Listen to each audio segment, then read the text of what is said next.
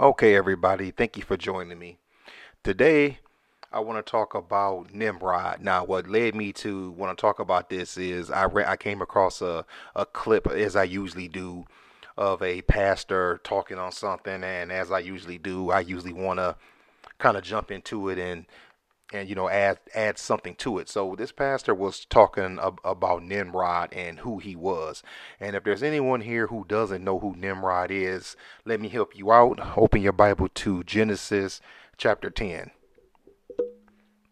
In Genesis chapter 10, we are talking about the descendants of Noah. The flood has already happened, and Noah, his three sons, and their four wives are repopulating the earth. And one of the children born to one of Noah's sons is Nimrod. So we will read Genesis 10, 8 through 10. Now Cush became the father of Nimrod. He became a mighty one on the earth. He was a mighty hunter before the Lord.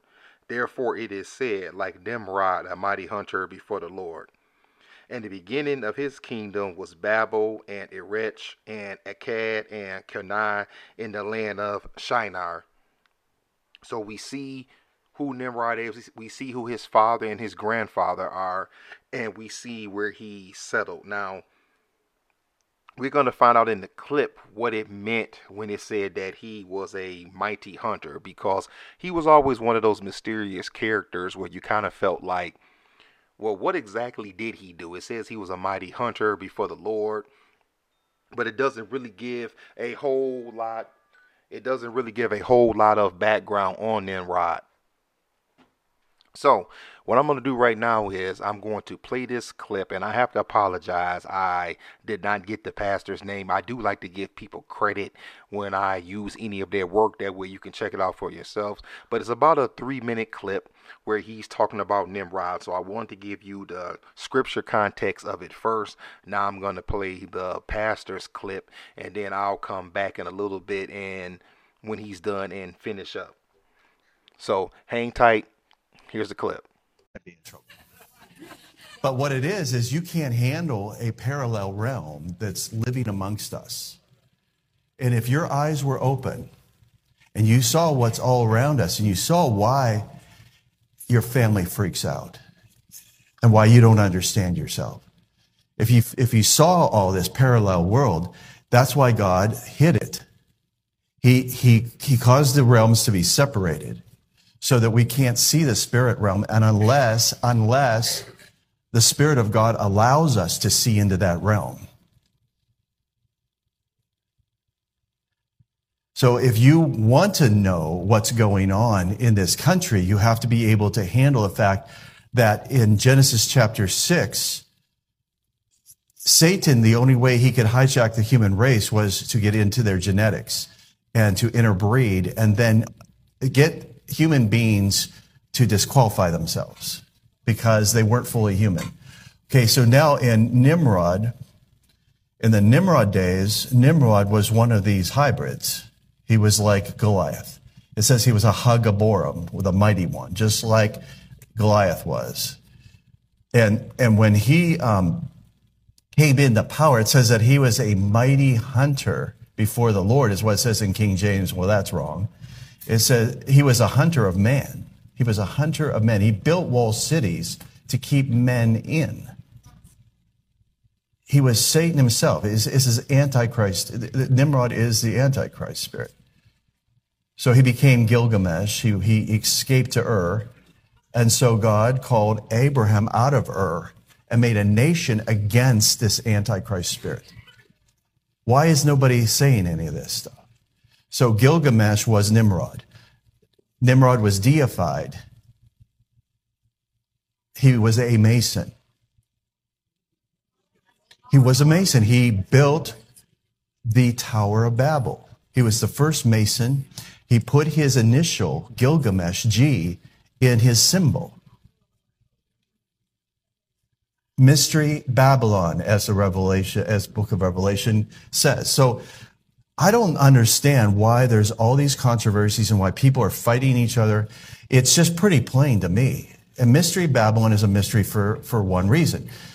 We need to get out of diapers and get rid of bottles before we can handle this kind of stuff. Whether you're first degree or 33rd degree, and if there's a 34th degree like former presidents, then I don't know. But it doesn't matter. It's all wrong. It's all part of the plan of Satan to take over the earth completely by entrapping human beings. The only reason that you're not entrapped is because you believe in Jesus Christ and he bought you. Amen. Okay. All right. I hope you enjoyed that. Now, he said some very interesting things in that clip. Now, I don't know about Nimrod being the first Mason. I'm not saying he is. I'm not saying that he isn't. But he made some good points about Nimrod and how he came about. He meant, excuse me. He mentioned how the human race was hijacked because of the fallen angels. And when he actually started out talking about the things that happen around you and that you can't necessarily see them in the spirit realm, it reminds me of a book by the great pastor Donald Gray Barnhouse called The Invisible War. And the book was about exactly that. All of these things that happen around you that you don't see, and the things that the Lord protects you from. Reminds us in Ephesians when it says put on the whole armor of God. A lot of people will use that scripture. They will use the sayings in that scripture because they think just that. There are things happening around you that you have no idea what those things are. There are things happening around you that you have no idea of what God is protecting you from. But sticking with Nimrod, the late great Bible teacher J. Vernon McGee said something very interesting about Nimrod in his commentary. And I'm going to read it to you. This is in J. Vernon McGee's Bible Commentary, Volume 1.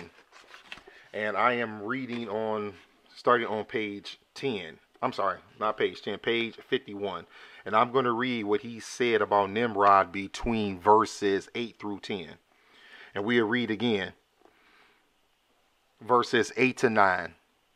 Now Cush became the father of Nimrod. He became a mighty one on the earth. He was a mighty hunter before the Lord. Therefore it is said, like Nimrod, a mighty hunter before the Lord. And this is what J. Vernon McGee said about verses 8 and 9. He began to be a mighty one in the earth. He wanted to become a ruler of a great world empire, and he attempted to do it.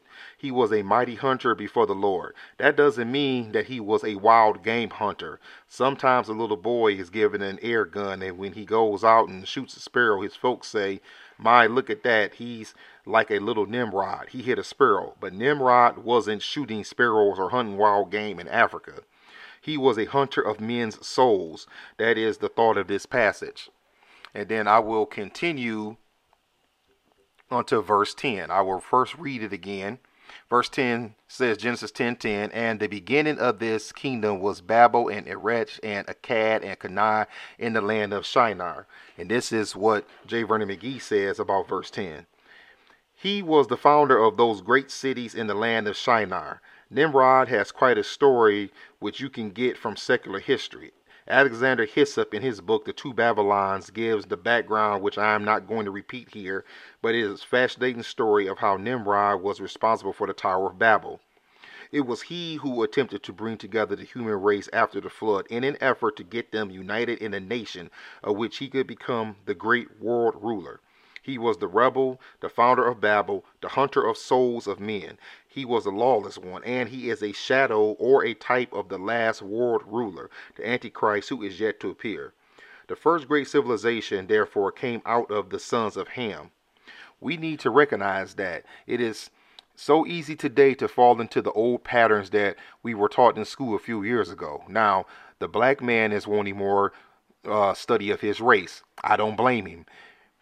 He hasn't been given an opportunity in the past several hundred years. The story of the beginning of the black man is that he headed up the first two great civilizations that appeared on this earth. They were from the sons of Ham. Nimrod was a son of Ham. Now, that was the late J. Vernon McGee giving his thoughts on Genesis 10, 8 through 10. And as a lot of us know, we know that Cush is in Ethiopia. And we know that Noah's son Ham, when they all kind of went their separate ways, that's where he ventured from, and that's where some of the people came from. All right, that was just some thoughts I had on Nimrod. I came across that clip and it got me to thinking a little bit. So I saw what Vernon McGee said, and I went into Genesis 10 myself to read. But he was one of those fascinating characters that we don't actually hear a lot about. So I thought we would just touch on it just a little bit. All right, people, that brings me to the end of my quick overview on Nimrod, the Mighty Hunter. If you're watching this on YouTube, like, comment, subscribe. I do enjoy talking to you all about the Lord's Word. It is a pleasure to get to study, and I thank you for taking time out to just listen to a regular, normie Christian like me talk. If you don't know about my podcast yet, you can go to my Buzzsprout page, Bereans Corner, and find it. You can also find it on iHeart. You can find it on Apple Podcasts. You can find it on Spotify. Pretty much anywhere where you can get your podcasts, you can find the Bereans Corner podcast. Actually, I do a chronological Bible study. I've already gone through Genesis. You can actually go back and listen to it. It's been a few years, but you can listen to what I had to say about Genesis 6 even back then. And that way you can just keep up and follow me there. Otherwise, that's all for now. God bless.